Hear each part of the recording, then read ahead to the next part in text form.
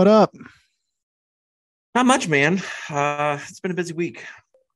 Yes. Been a busy week. I'm ready for the weekend. And things are just trucking along. You got any gripes this week? What's going on in your world? It's midterm season.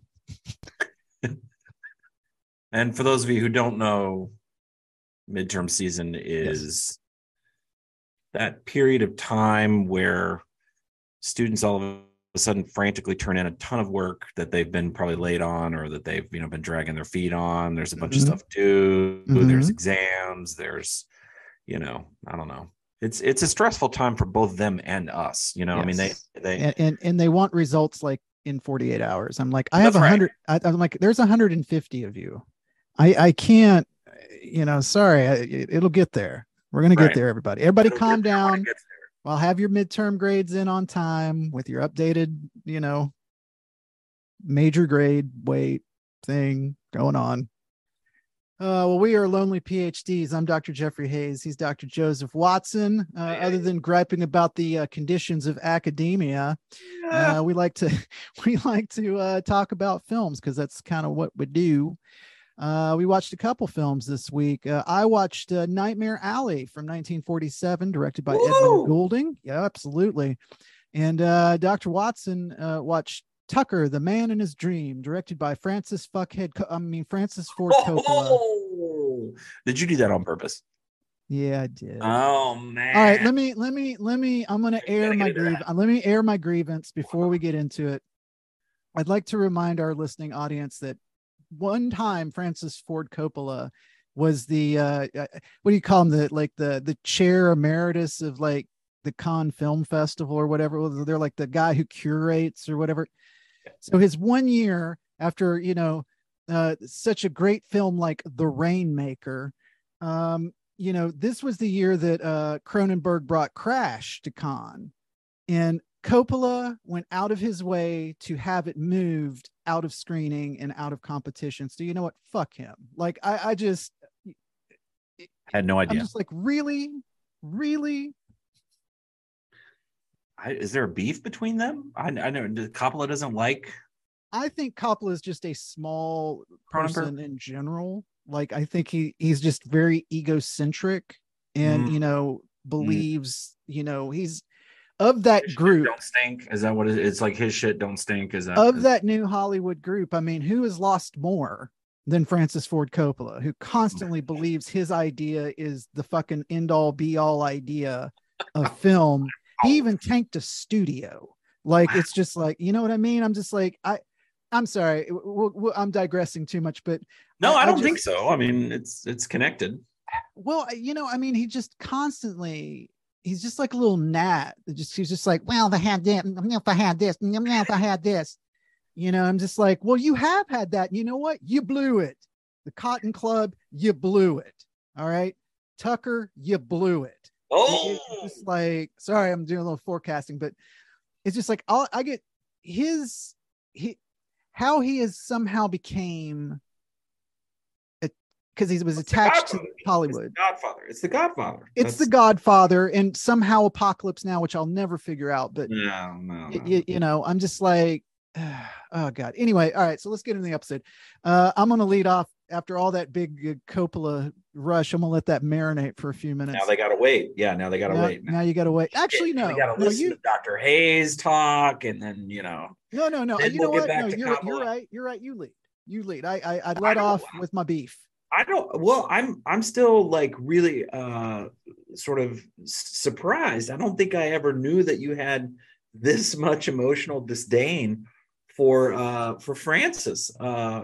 That's really surprising to me. Because while I don't value all of his work, I think he's done some really fantastic films. And I think the ones that I like though are not the ones that people, like Apocalypse Now is not, yeah, it's not in my wheelhouse. I mean, The Mhm. Godfather was okay. Godfather 2 was even better.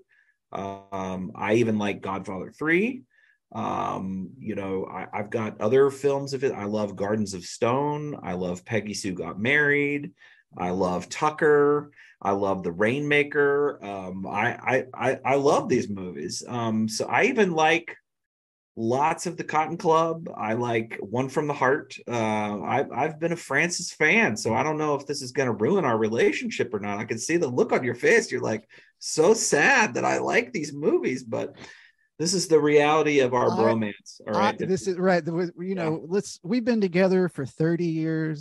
time, long time. You know, it's not always, you know, it's not all wine and roses, people. Well, we're not always holding hands and getting along, right? I mean, No, it's sometimes it's you know, sometimes we have squabbles in the kitchen, you know. It's like we do, you know, and I just look at you, I'm like, you dirty bitch.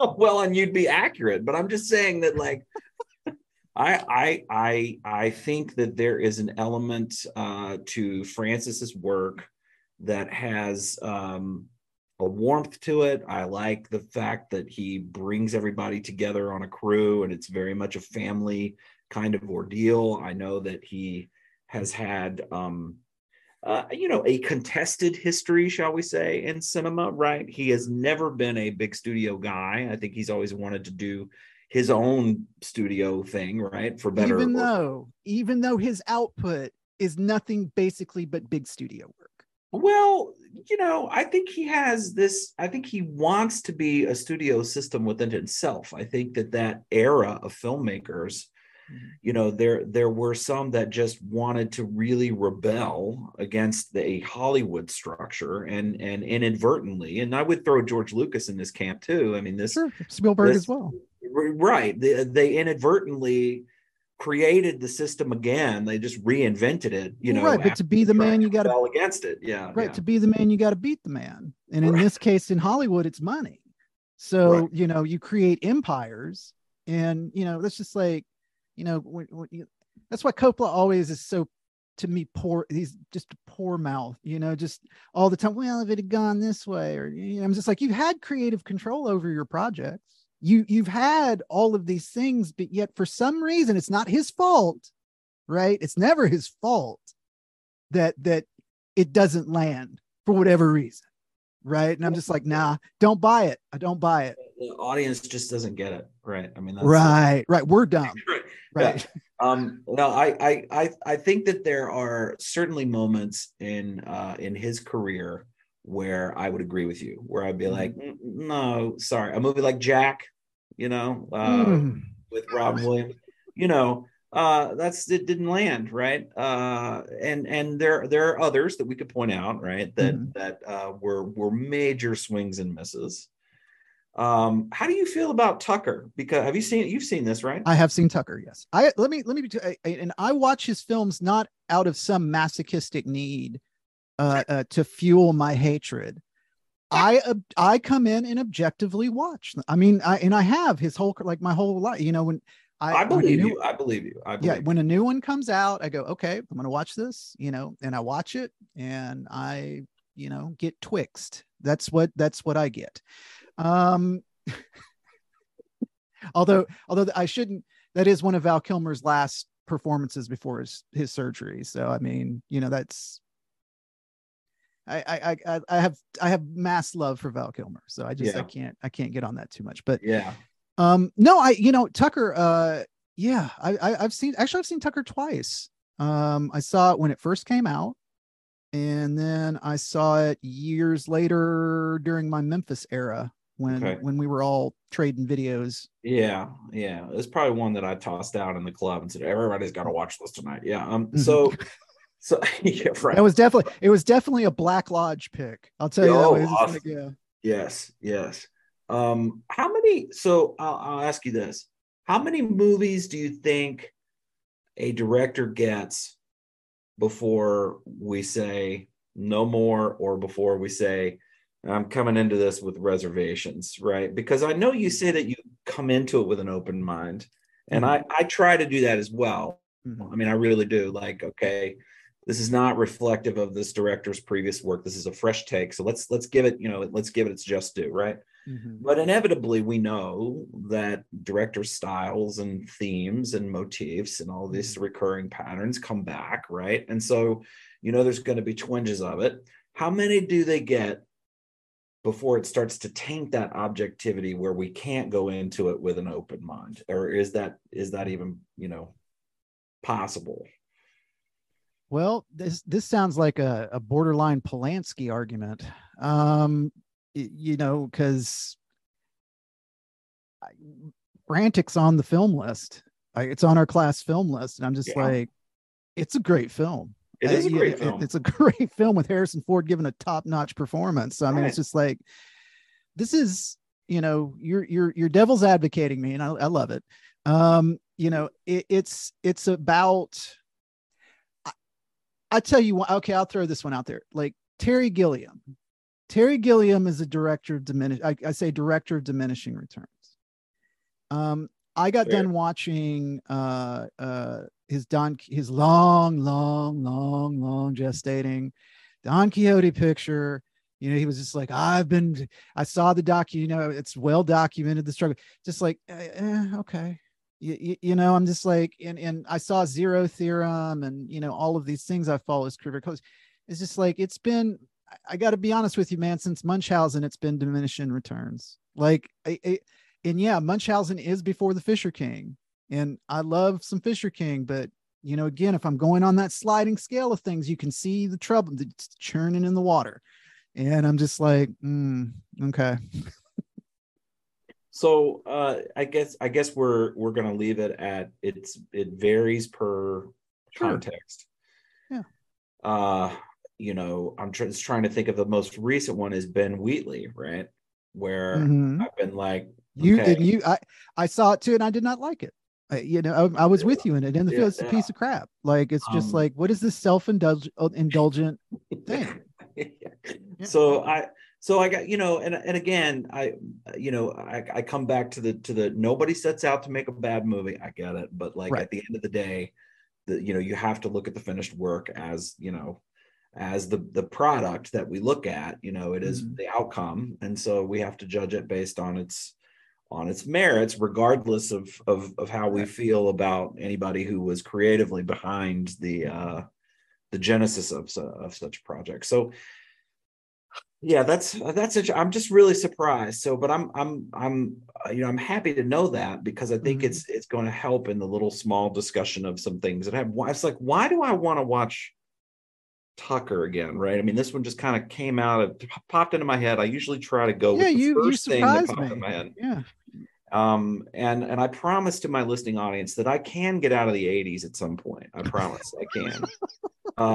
But there's still so much to mine in the 80s, that we still, even in a larger research context, we haven't really unearthed. We haven't even gotten into the indie film movement of the 80s. No, not at all. We're still much doing commercial kinds of things. Absolutely. And Tucker was, certainly that. But so I saw Tucker in the theaters.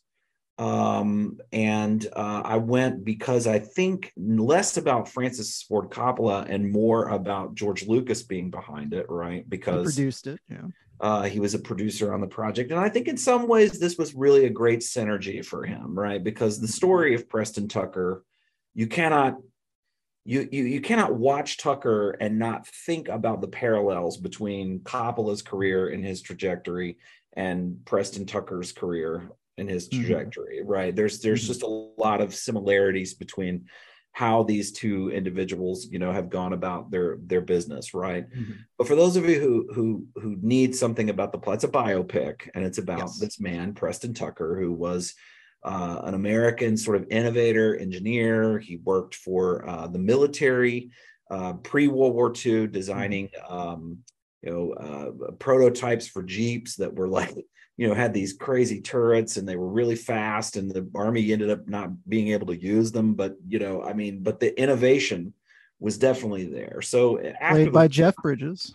Yeah, played by Jeff Bridges in the movie. And so after the war, Tucker decides that, he's on to the what the next best thing is for the American people when they were returning from war. One of the first things they wanted is a new car, right? So he decides that he's going to design and build the next generation fleet of car, the car of tomorrow today, right? That was the whole thing. And his Tucker torpedo, that Tucker 48, that's a sleek looking ride, man. It's a very cool design. You know, it was very innovative.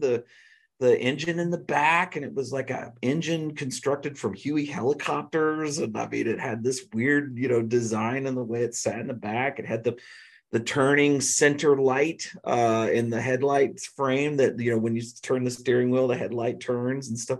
All this luggage rack and See, I wouldn't tag innovative you as, stuff, right? I know, but I wouldn't tag you as a car person. Like this, you're Man, gushing over this like a car enthusiast. I do love cars. Oh. I love a lot about cars, right? I'm not one of those car porn people where I gotta like go to the car shows and I gotta, you know, watch the Fast and the Furious 25. Yeah, I don't need that, right? But especially these cars from 30s, 40s, 50s, like when the industry was really kind of developing, fascinating stuff, right? Just really cool stuff. So Tucker's something I've always appreciated. In addition to the innovation in the car industry, you know, I like this idea of the American sort of entrepreneur, the innovator, the person who's going to take on the system and change the world, right? And so, you know, for those of you who don't know what happens in this story, right? I mean, he designs this fleet of cars. He has all kinds of business issues. He's really trying to like mass produce them and compete with the big three. And the big three kind of lean on him. They lean on the government and said, look, we gotta take this Tucker guy out because he's gonna like, you know, eat into our business. And the big three here is what? GM, Ford, GM, and let me check my notes real quick. Right? No, not Chrysler. Ford, is GM, it Chrysler? Okay. Yeah. And so they're leaning on these government SEC investigations, right? And so they get him for mail fraud, right? Because well, he was not found guilty, but they took him to trial, right, over mail fraud because he was so innovative that he was selling people cars by the mail, right? He was like, get your car now and send in your money early, right? He was taking pre-orders, right, via the mail. And so they were really trying to, you know, snag him on mail fraud. He got out of that. He was never convicted, but it was enough to kill him in the press and in the American public to where he never was able to finish, you know, I mean, he made 50 cars and that was it, right? He never was able to find success after that. So it's really a story of like American innovation that got squashed at a time in our country when we were supposed to be celebrating, you know, the American spirit of entrepreneurship and innovation and you know, all this kind of stuff. And in the end, it was, you know, it's corporate greed that kind of squashed it all, you know. I mean, and that's a larger, again, you know, window into the you know, post-war military industrial complex. I mean, that yeah, you know, that was playing into it, you know, as well. I mean, they were major players in that because they, you know, they had their hands in all the pies anyway. That's right. And where do people think Boeing comes from? Or you know, yeah. I mean, it's like we're leading up to Eisenhower's, you know, big farewell address, you know, where he's like telling the nation, you know, like beware of the military industrial complex. I mean, it's coming, right? And Tucker is kind of collateral damage, I think, you know, in this kind of stuff. So I mean, yeah, it's a David versus Goliath story. I think criticisms of the movie are fair in the sense that, you know, it really does a fantastic job of like capturing, you know, a great performance from Jeff Bridges. Joan Allen's in this, Martin Landau, very young Christian Slater. It's got a fun little cast. It's a good script. It moves. I think some of the criticism that's fair is that we don't spend enough time for a biopic. We don't spend enough time really digging away at who Preston Tucker really kind of was. And I think that's probably one of the largest criticisms of the movie that's fair. The movie is beautifully shot. It's got a great music score and some great performances. But I think as in terms of biopics for its genre, it does kind of skirt around some of these, you know, choices where you could have maybe had some more quiet time with Preston Tucker and you could have sort of explored a little more of his psyche and his kind of, I mean, they picture him as this great family guy, you know, which I think he large part was. I mean, I think it's a truthful representation. I just don't know if it's a thorough enough investigation. You know what I mean? So Uh, but yeah, So, I love the movie. And I kept thinking this time, Jeff, after seeing it, I kept thinking, oh my God, but like Elon Musk mhm. just does whatever he wants in 2022. But in 1948, Tucker's having to battle, all this, Yeah, all this resentment, and yeah. all this Well, hate from the big business. well, too, it's the way big money and power and capitalism, and especially in American politics and American, foreign policy and affairs. If movies have taught us anything, it's just like we've always tried to be the stick. That what's driving them driving Tucker down is, one, they don't want to make room for somebody else, and he won't sell, Right. obviously. But they're already looking at the foreign markets. By the post-war era, they're just like, we can put a GM or something in every French citizens thing. I mean, those plans were always in motion. Well, it's And funny that you mentioned that, because in the big climactic courtroom scene, right, where he's defending himself, he even says a line about, if we keep squashing American small business innovation, pretty soon we're going to be putting our enemies' designs in our cars. And there's zing, laughter, right? There's laughter, right, in the room, like, oh, that's never going to happen, right? that was his Capra moment. Pretty much, right? That's even a fair way of trying to sort of umbrella this movie, Jeff. It's like Coppola's attempt to try to be either Frank Capra or Preston Sturges, right? Like to try to like sort of create that vibe with the film. It's Mr. Smith goes to the car industry, right? I mean, Right. that's, Yeah. that's kind of the model. I bought it, right? I love this movie. And I still stand by it. And I think it's less about Coppola and more about Tucker himself, as well as, I just think Jeff Bridges is a damn good actor, and I just love Oh, I seeing mean, his. again, he's another one of the. He's been around us our whole lives, and I mean, for most people I know, it's just like he was happening way before being the dude. I mean, although it's tough to beat the Yeah, dude. I yeah, mean, but now he's just the old man, right? right now he's the On old that man. FX show. I'm like, no, he can't be the old man, but I get it, he is, Oh but yeah, he's just given us such an amazing body of body work. of work. Yeah. And everything from the 80s that he was pumping out, was just great, because you were talking about the podcast list, for the students, and Mm-hmm.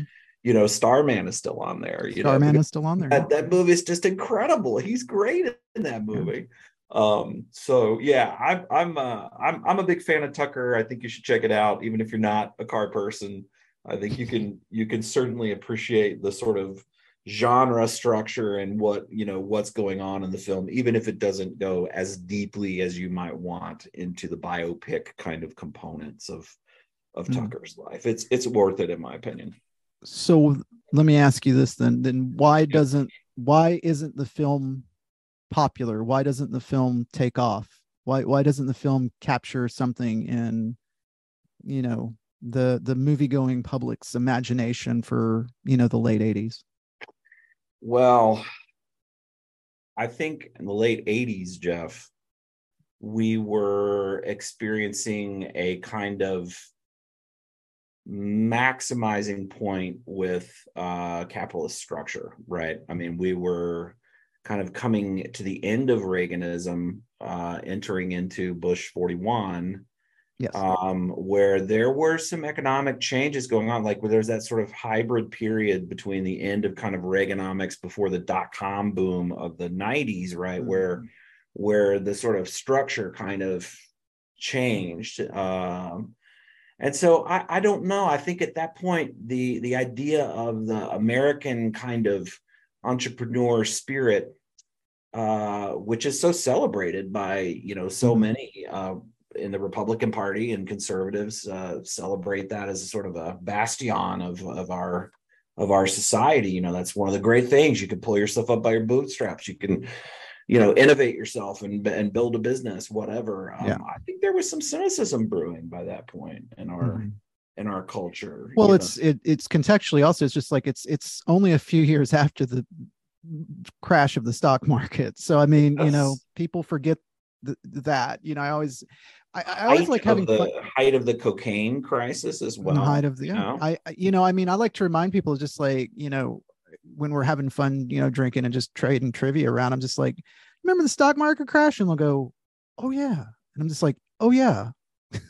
Ruined. Was it 87 or 88? When it was like right 87. around that time? 87. Yeah. Yeah. Black Monday, you know, That's right. It's Black Monday. Yeah, that's right. In 87. Yeah. And that's, you know, and you had a series of films from Wall Street. Yep. You know, James Woods had a good film called The Boost in 87 or 88. I don't know that one. They were dealing with kind of this idea of, you know, and even movies like Less Than Zero, you know, that were dealing with sort of what are the downfalls and sort of what's the fallout from excessive capitalist, right? The thought, you know, and sort of looking at what's the collateral damage of all that. And so I think when you had a film like this that came out, which was really kind of trying to celebrate it in a certain way, if not ironically point out where we had hit, you know, ourselves in the culture. I don't know. It's also probably, it was hard to sell, I think, a biopic in that summer blockbuster market. I was just about to say, I think that they released this like in August. Yeah, it came out like at the end of the summer season. You know, and I, you know, I don't remember what all it was up against, but I know that it got some Oscar nominations and it was, you know, it got some critical praise, but it wasn't like a huge hit. And I don't know if people would even list it on a Coppola Best Five. Most people probably wouldn't, even the ones who, you know, worship him, probably wouldn't list it as one of their top five. But I don't know. I mean, it's definitely on mine of Coppola's work. I'd put it in a top five for sure. Yeah, I mean, I enjoyed it. It spoke to me. I don't know if that's just because of where I was at that point in my life. But yeah, it spoke to me, and it still sticks with me. Well, I mean, that's, you know, if you're using the Capra-esque, you know, vein, is just like, these are movies that are built with the layer of cynicism, but yet there is a endearing quality and a almost sappiness to them. Yes. That is, well, timeless, honestly. I mean, that's what gives them legs. So, I mean, I'm not surprised that you would categorize it that way. Well, and it's, and you say sappiness, and I think some people read that as something negative, and it's not. Sappy is not always negative, right? I mean, no, that's not. I just meant, when I say sappy, I mean, you know, what we would say is sort of, you know, odgy, corny, you know, just there, sure. like a, and I'm not being derogatory here. I'm just trying to classify it for listeners so that when they try to wrap their head around something, when, you know, it's just like, to me, it's got an optimism about those types of films, have an optimism about it that would be, here we go. Instead of saying corny, I like that word better. I like that optimism. I like that's better. Yeah. Well, an optimism that would be viewed as antiquated. How about that? Like, you know. Okay. Yeah. I mean, unfortunately, that one stings because it's true. Or I can use corny. We can go either way. Corny. We go, what's the right word? No, I think we're hitting at it. And you know, I have the same reaction when I see some of Capra's early work. You know, it's like, gosh, in the 1930s, this would have like made me want to go march in the streets for some kind of populist cause, right? But like, sure. I watch it in 2022 and I'm like, this is the cheesiest, corniest thing I've ever seen in my life. I'm looking at who wrote this script. I'm looking at you. It's a Wonderful Life. Because I hate that movie, and I know that puts me in a minority, but that's just kind of where we're in the same boat. I'm just like, how is this a celebratory movie? I'm curious. You go back. People need to go back and really reconsider the ending of that movie and what really happens to everybody after the ending of that movie. And you go, this is depressing as hell. Like that. Nothing has changed. Nothing has changed. It's the long dark tea time for the soul, my man. Like it's awful. But every Christmas, I swear to God, that thing's on like nonstop. That and A Christmas Story. Kids gather around. Oh God! I'll tell you the story of a man. That was We're Lonely PhDs. I'm Dr. Jeffrey Hayes. He's Dr. Joseph Watson. We just got done talking about Tucker, A Man in His Dream, directed by Francis Ford Coppola, 1988.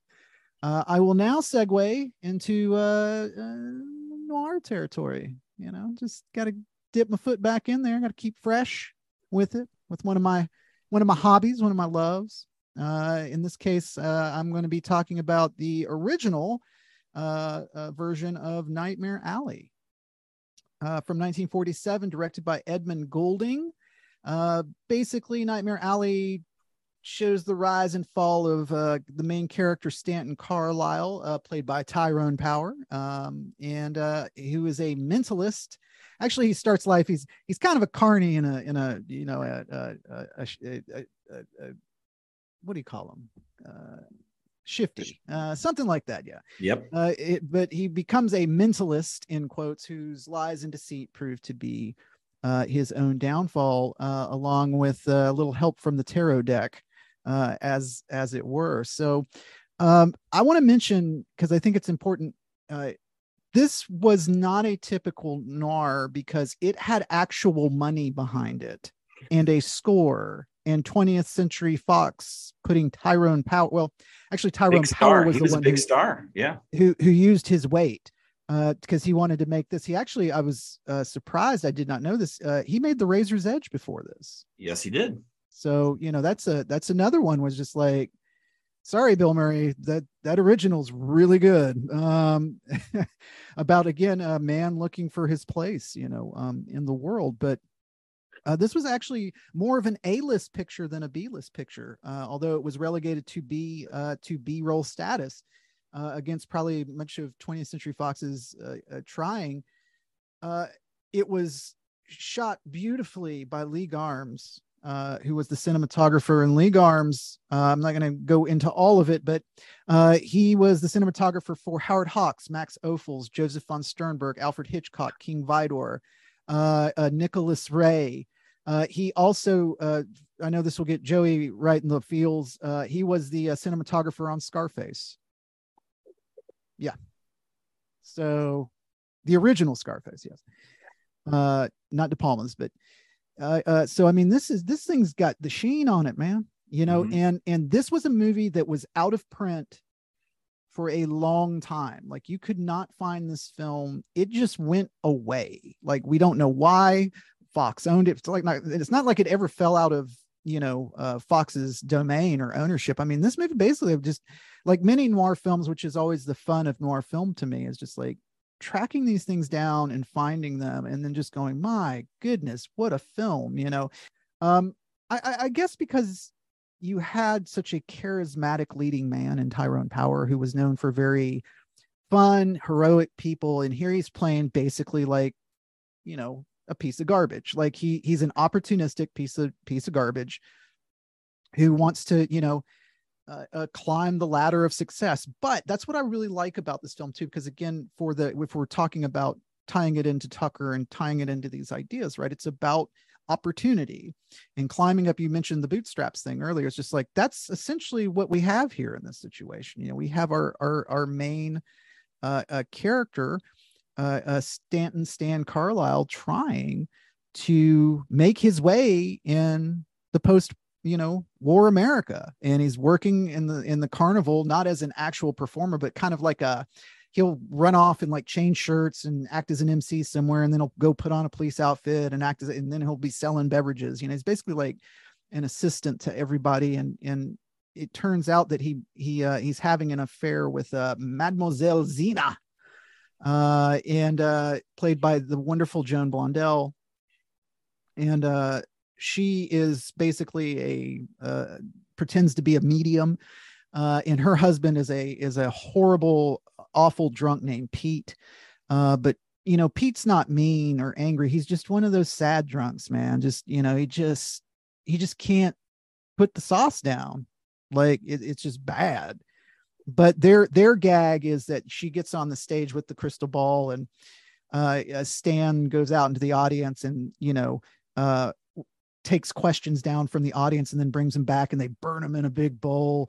And then she sits down and looks at the ball. Well, the gag is the table's cut out, and the husband's down there at the bottom, and Stan hands him the actual questions that he didn't burn, and he just writes them on a chalkboard and like puts them up where she can see them, and she'll go, There's someone in the audience who has a tractor problem. Oh, and the great thing about the carnies in this film is like there's a code, and what's kind of very endearing about them is like they actually take care of each other.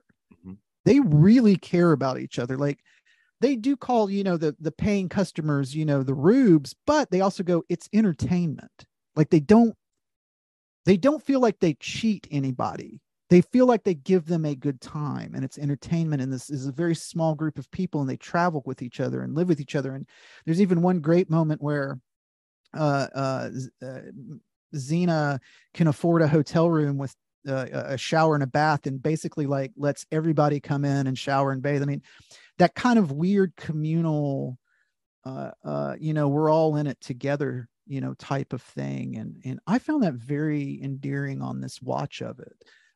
This is the third time I've seen the film, and I really enjoyed. I hadn't really thought about that. I'm not going to use socialist aspect of it. I'm just going to go as caring individuals, empathetic individuals who want to help each other.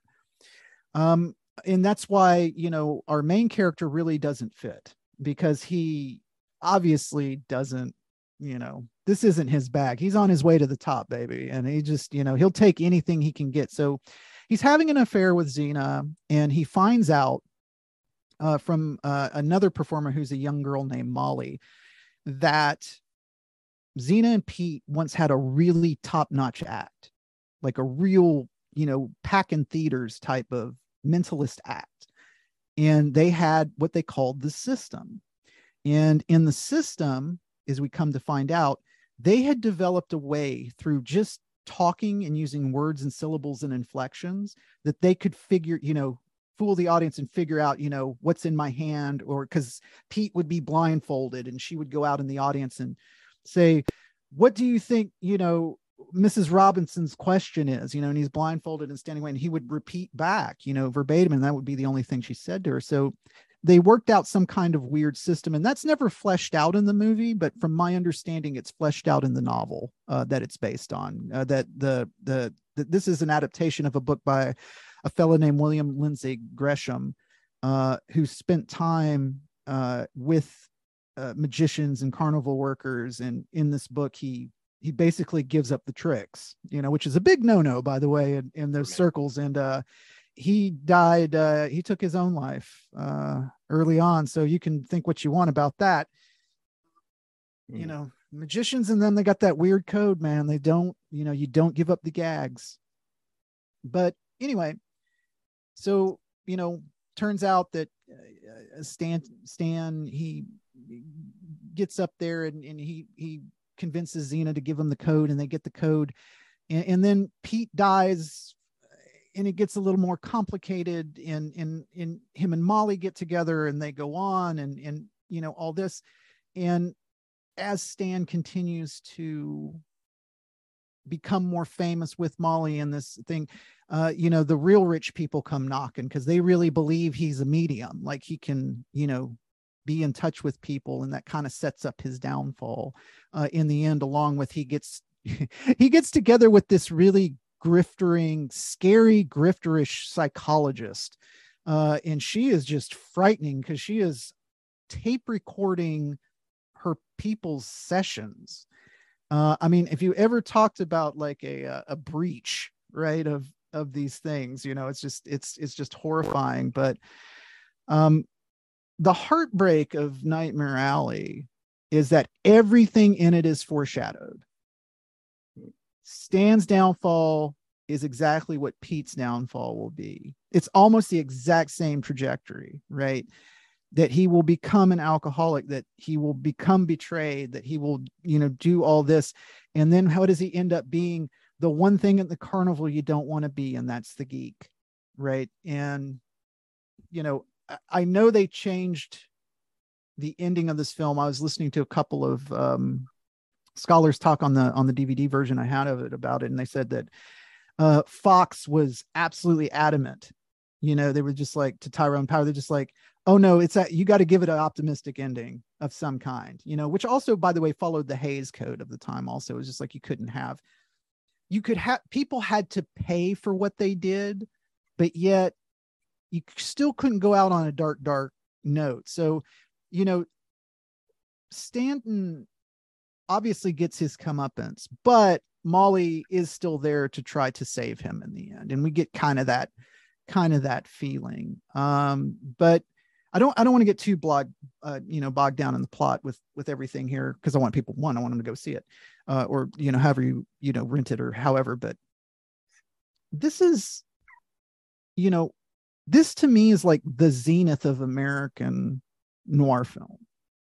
And from here on out, it's the, like I said earlier, it's the one probably only time that studios actually try to do something with them. Now, Wells tries with Lady from Shanghai, but nobody's buying. So he has to go his route. And of course it ends up the beautiful mess that it is, Also later he tries one more time, right? With Touch of Evil. There we go. Sorry. I'm having brain fog today. That's all right. That's all right. With Touch of Evil. And again, that gets taken. That doesn't really reach its heightened potential that it can. So I came to Nightmare Alley, I think it was last year, right? Because Guillermo's remake came out. Yes. And so before I saw Guillermo's film, I had never seen the original. Fortunately, HBO Max had done something where they had included the original. I think maybe because for some reason TCM stuff is on HBO Max now. I've noticed that. Yeah, I've noticed that. I don't know how that happened, but I guess they purchased the library, or at least the streaming rights. And so it appeared there. And I was like, oh, this is awesome. And we may have even talked about it at the time. I'm not sure. Mm-hmm. But I watched it, and I just remember thinking, first of all, how in the world did this movie get made, right, at the time? Because sure. Yeah, it's dark film, and it goes, but it's beautifully shot. It is so beautifully shot. Jeff, I love the movie. I mean, the movie is amazing, and it's way better than Guillermo's film. And Guillermo's film is just very different, and I think you could not compete with something like the original because of the timing and the context of which it was released, and the impact that it has had, I think, successively over the years. So I was taken by the communal aspects of what you were talking about. I noticed that and had the same kind of sentiment reaction. So I think that's interesting. I remember thinking constantly while watching it of trying to remember any of the magicians that I had seen in my life, and how they, of course, protected their tricks and didn't want to talk about it, or, but that it was always, like you were saying, like it was always presented as a form of entertainment. Like it wasn't, nobody pretended to be something that they weren't. It was just all a performance. And so I was really captivated by that. And then I remember thinking, wow, this is really turning sinister by the time he starts going off on his own. And he's got, like you were saying, that whole act. And it's like, whoa, dude, this is not going to end well for you. And then you're right, when he is trapped by the money system, like where it's like, well, money's no object. So you're going to, I'm going to pay you whatever it takes for you to help me, communicate with my dead daughter. Right. I mean, it's like, that is like where you all of a sudden you be careful what you wish for, because it'll happen. And so that's where the story to me got at its most sort of twisted peak. And so it's really kind of a lesson about knowing your place, knowing your limits. The ending is still, I think, shocking and a little down, surprising in ways. And then I remember thinking too that, like, how did Tyrone how did he end up in this movie? Because he just, he was such a big star at the time. And so, I remember reading a lot about that as well, like how instrumental he was in getting it done. Oh, he wanted, this was his studio. Project. He pressured them. And so, I mean, it's one of those films that I think will always be asterisked from this period, because it just stands out. Like, it's just got that I don't know. Is it fair to even call it film noir? Like, I No, mean, I think it's completely fair to call it film noir. There are a okay, number of okay, well, it's all in composition, not in okay. story, right? Not in story. And this is where noir gets a little, we get into the bit of the waters with it. But I'm going Right. to say, as far as compositionally speaking, the use of light and shadow, uh, dark over light all the time. Yeah. This is firmly in noir, and that also again comes from our cinematographer, in this case, and Right. him having extensive background in it and going, okay, yeah, we can light it this way. Well, and we usually think of film noirs as well as being sort of set in a seedier part of, an environment, Yes. right? Maybe not necessarily a criminal place, but you're definitely going to, it's not going to be set in a suburban neighborhood, right? I mean, most film noirs are going to be set in some sort of different urban context. And so I think Nightmare Alley, just from where its context and setting generates from, Mm-hmm. puts it in film noir. And certainly stylistically, I agree with you. Like, all of those elements are there. It's just the story kind of deviates a little differently from what I would think of as traditional film noir, I guess. So Right, but you also thinking about it along the lines of, again, like I said, along the lines of the Hays Code, where it's most noirs are films about bad people who get to do some bad things, but then again, it's about comeuppance, right? It's right, about balancing the scales, right. and that's always in play. That's yeah. I hate to always use that as a noir measuring stick, but unfortunately, the studios did. Like, that was how they Yeah, evaluated those scripts, yeah, and they just went, that's the difference between an A picture and a B picture, right? It's, we make wrestling pictures here at Capitol, like, it's just like, it's a Wallace Beery picture. What do you want? It's just go make a wrestling film. right. So I just think, at the time too, I mean, it must have been just, I mean, this was released in 47. So, Correct. like Preston Tucker went to see this movie, right? There you go. Yeah, In real life, right? I mean, I'm speculating, but I mean, he could have, right, had the sure. opportunity to see it.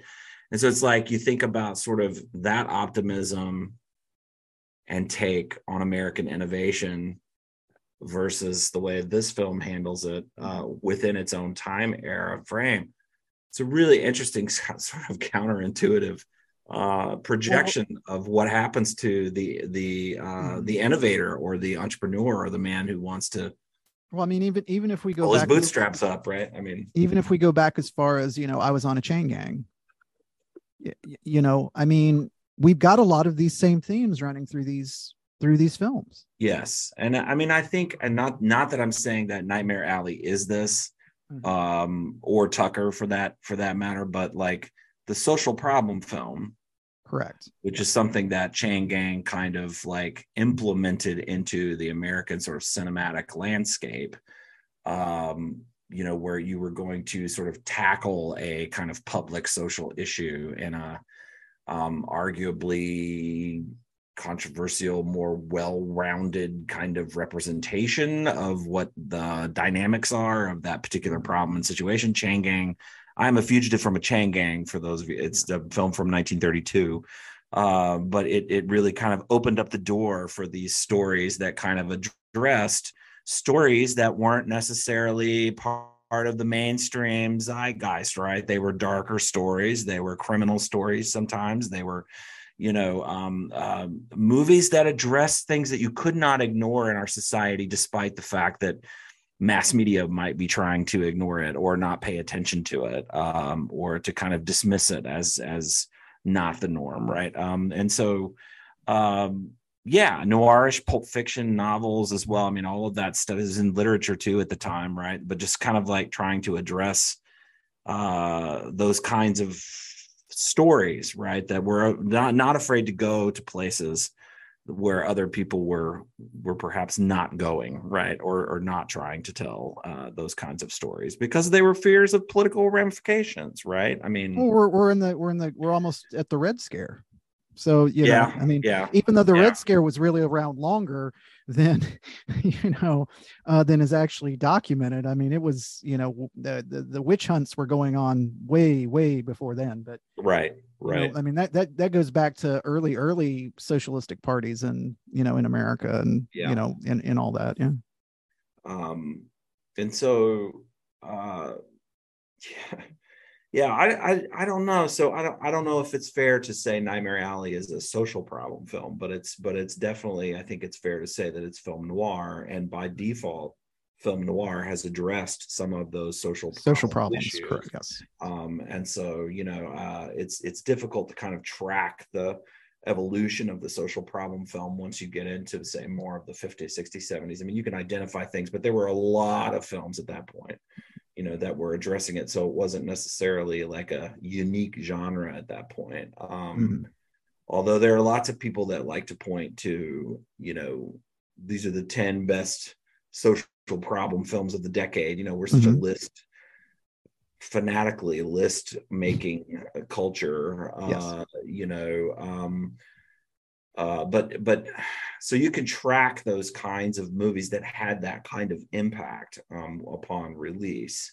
But I think to say that it's its own distinct genre is kind of foolish, because you had social problem films Mm-hmm. within all the genres, right? It Yep. wasn't like its own genre. You had horror films that were dealing with it. You had film noirs, you had dramas, you had comedies, that were addressing the Mm-hmm. social problem. So it became more of a subtextual element than it did kind of its own uniquely identifiable genre, if that makes sense.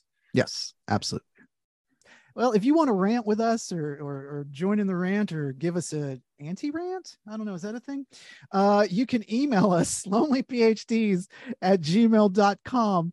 Or it's quicker, I think, if you go over to the Discord, and that link is in our show notes. You just click on that, go over there, say hey ho, and you're right there. That's where we do forum discussions and post things about shows to come, shows that we've done, things that make us cackle in our sleep.